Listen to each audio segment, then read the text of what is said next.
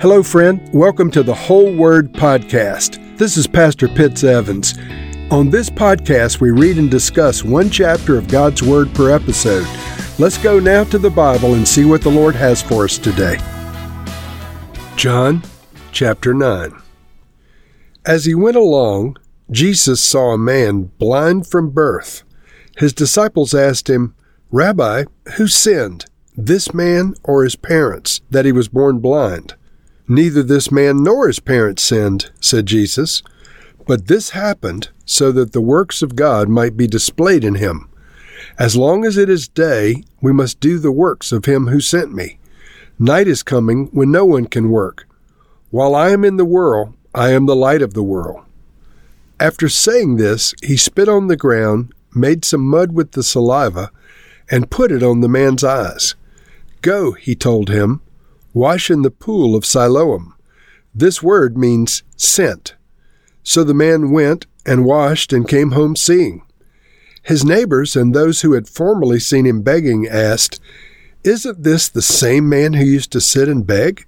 Some claimed that he was.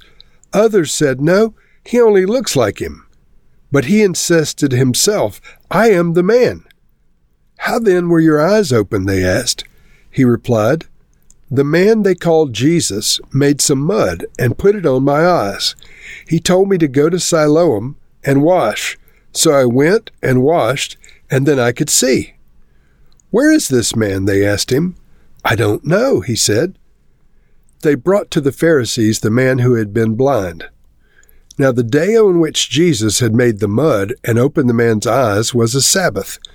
Therefore, the Pharisees also asked him how he had received his sight. "He put mud on my eyes," the man replied, "and I washed, and now I can see." Some of the Pharisees said, "This man is not from God, for he doesn't keep the Sabbath." But others asked, "How can a sinner perform such signs?" So they were divided.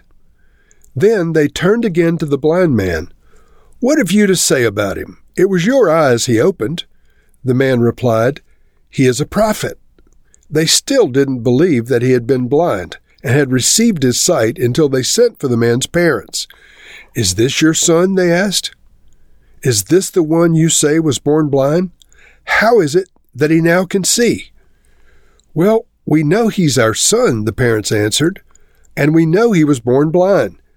But how he can see now, or who opened his eyes, we don't know. Ask him. He's of age. He will speak for himself." His parents said this because they were afraid of the Jewish leaders, who already had decided that anyone who acknowledged that Jesus was the Messiah would be put out of the synagogue. That was why his parents said, "He's of age. Ask him." A second time they summoned the man who had been blind. "Give glory to God now by telling the truth," they said. "We know this man is a sinner." He replied, "Whether he's a sinner or not, I don't know. One thing I do know, I was blind, but now I can see." Then they asked him, "What did he do to you? How did he open your eyes?" He answered, "I've told you already, and you didn't listen. Why do you want to hear it again? Do you want to become his disciples too?" Then they hurled insults at him and said, "You are this fellow's disciple. We are disciples of Moses. We know that God spoke to Moses, but as for this fellow, we don't even know where he comes from." The man answered, "Now that is remarkable. You don't know where he comes from, yet he opened my eyes. We know that God doesn't listen to sinners. He listens to the godly person who does his will. Nobody has ever heard of opening the eyes of a man who was born blind. If this man were not from God, he could do nothing." To this they replied, "You were steeped in sin at birth. How dare you lecture us?" And they threw him out. Jesus heard that they had thrown him out, and when he found him, he said, "Do you believe in the Son of Man?" "Who is he, sir?" the man asked. "Tell me so that I may believe in him." Jesus said, "You have now seen him. In fact, he is the one speaking with you." Then the man said, "Lord, I believe," and he worshipped him. Jesus said, for judgment I have come into this world, so that the blind will see, and those who see will become blind." Some Pharisees who were with him heard him say this and asked, "What, are we blind too?" Jesus said, "If you were blind, you would not be guilty of sin. But now that you claim you can see, your guilt remains." Remarkably, Jesus heals a man who was blind from birth. He didn't become blind because of cataracts or age or anything like that. He was blind from birth, and this particular problem, of course, is incurable, irreversible, even today. And so in verse 1 we read, "As Jesus went along, he saw a man blind from birth. His disciples asked him, 'Rabbi, who sinned, this man or his parents, in that he was born blind?'" And so the understanding among many first-century Jews was that if you were suffering from some kind of malady like this, obviously there was sin involved. And there was also the belief that the child could be affected in the womb by the sins of his parents.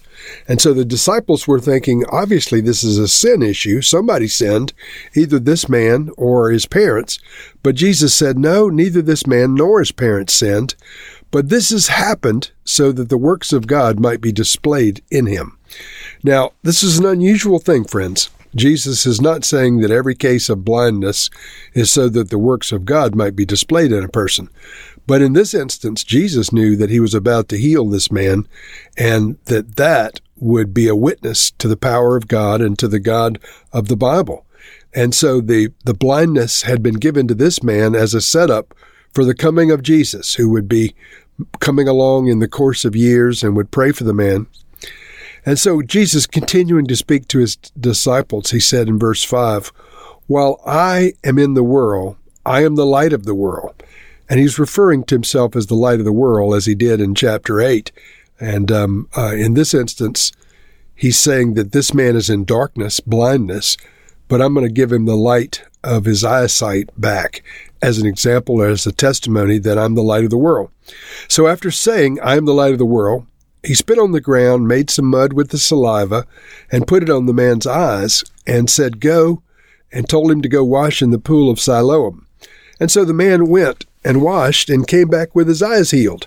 Now, I have no idea why Jesus didn't just lay his hands on the man and pray for his eyes to be healed. But in this instance, what he did was he made up some mud with saliva, his own saliva, and put it on the man's eyes and told him to go to the pool of Siloam. And so the man was obedient, and he did this, and his eyes were totally restored. Now, there was a problem because the day this happened was a Sabbath.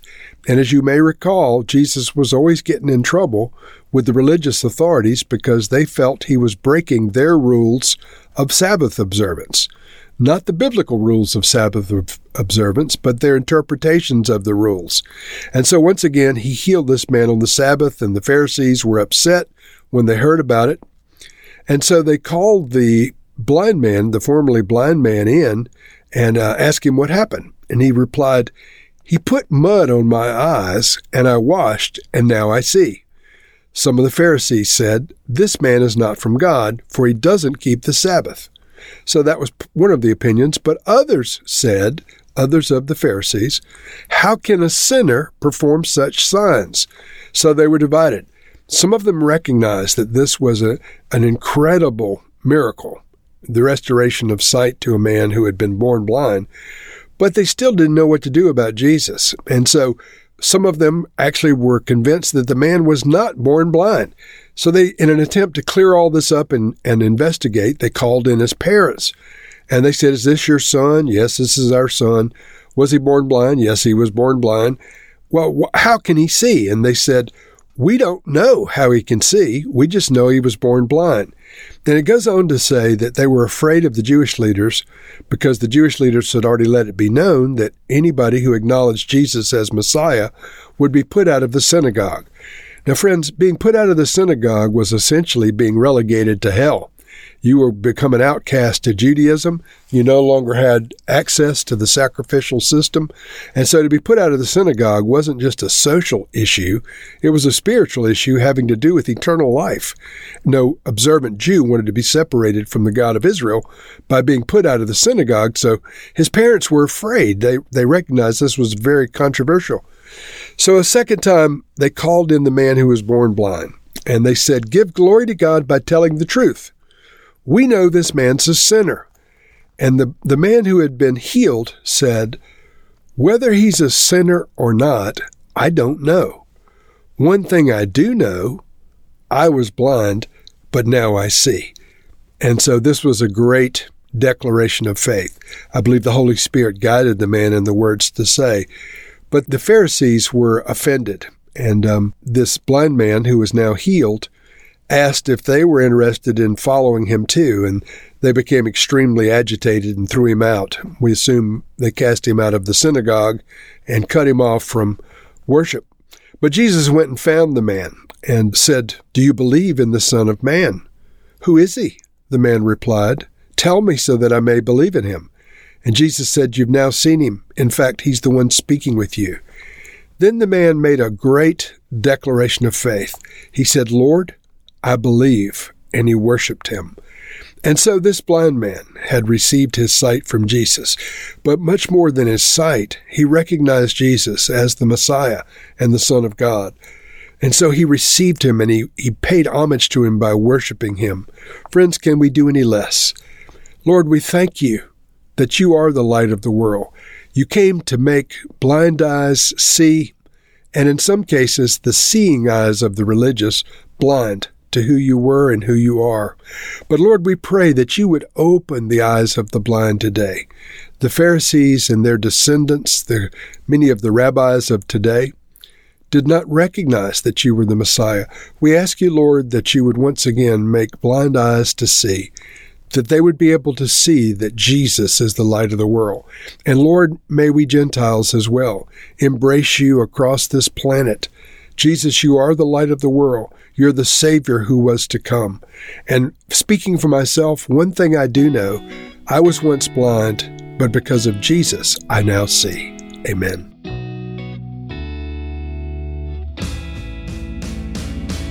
Thank you for listening to this episode of The Whole Word.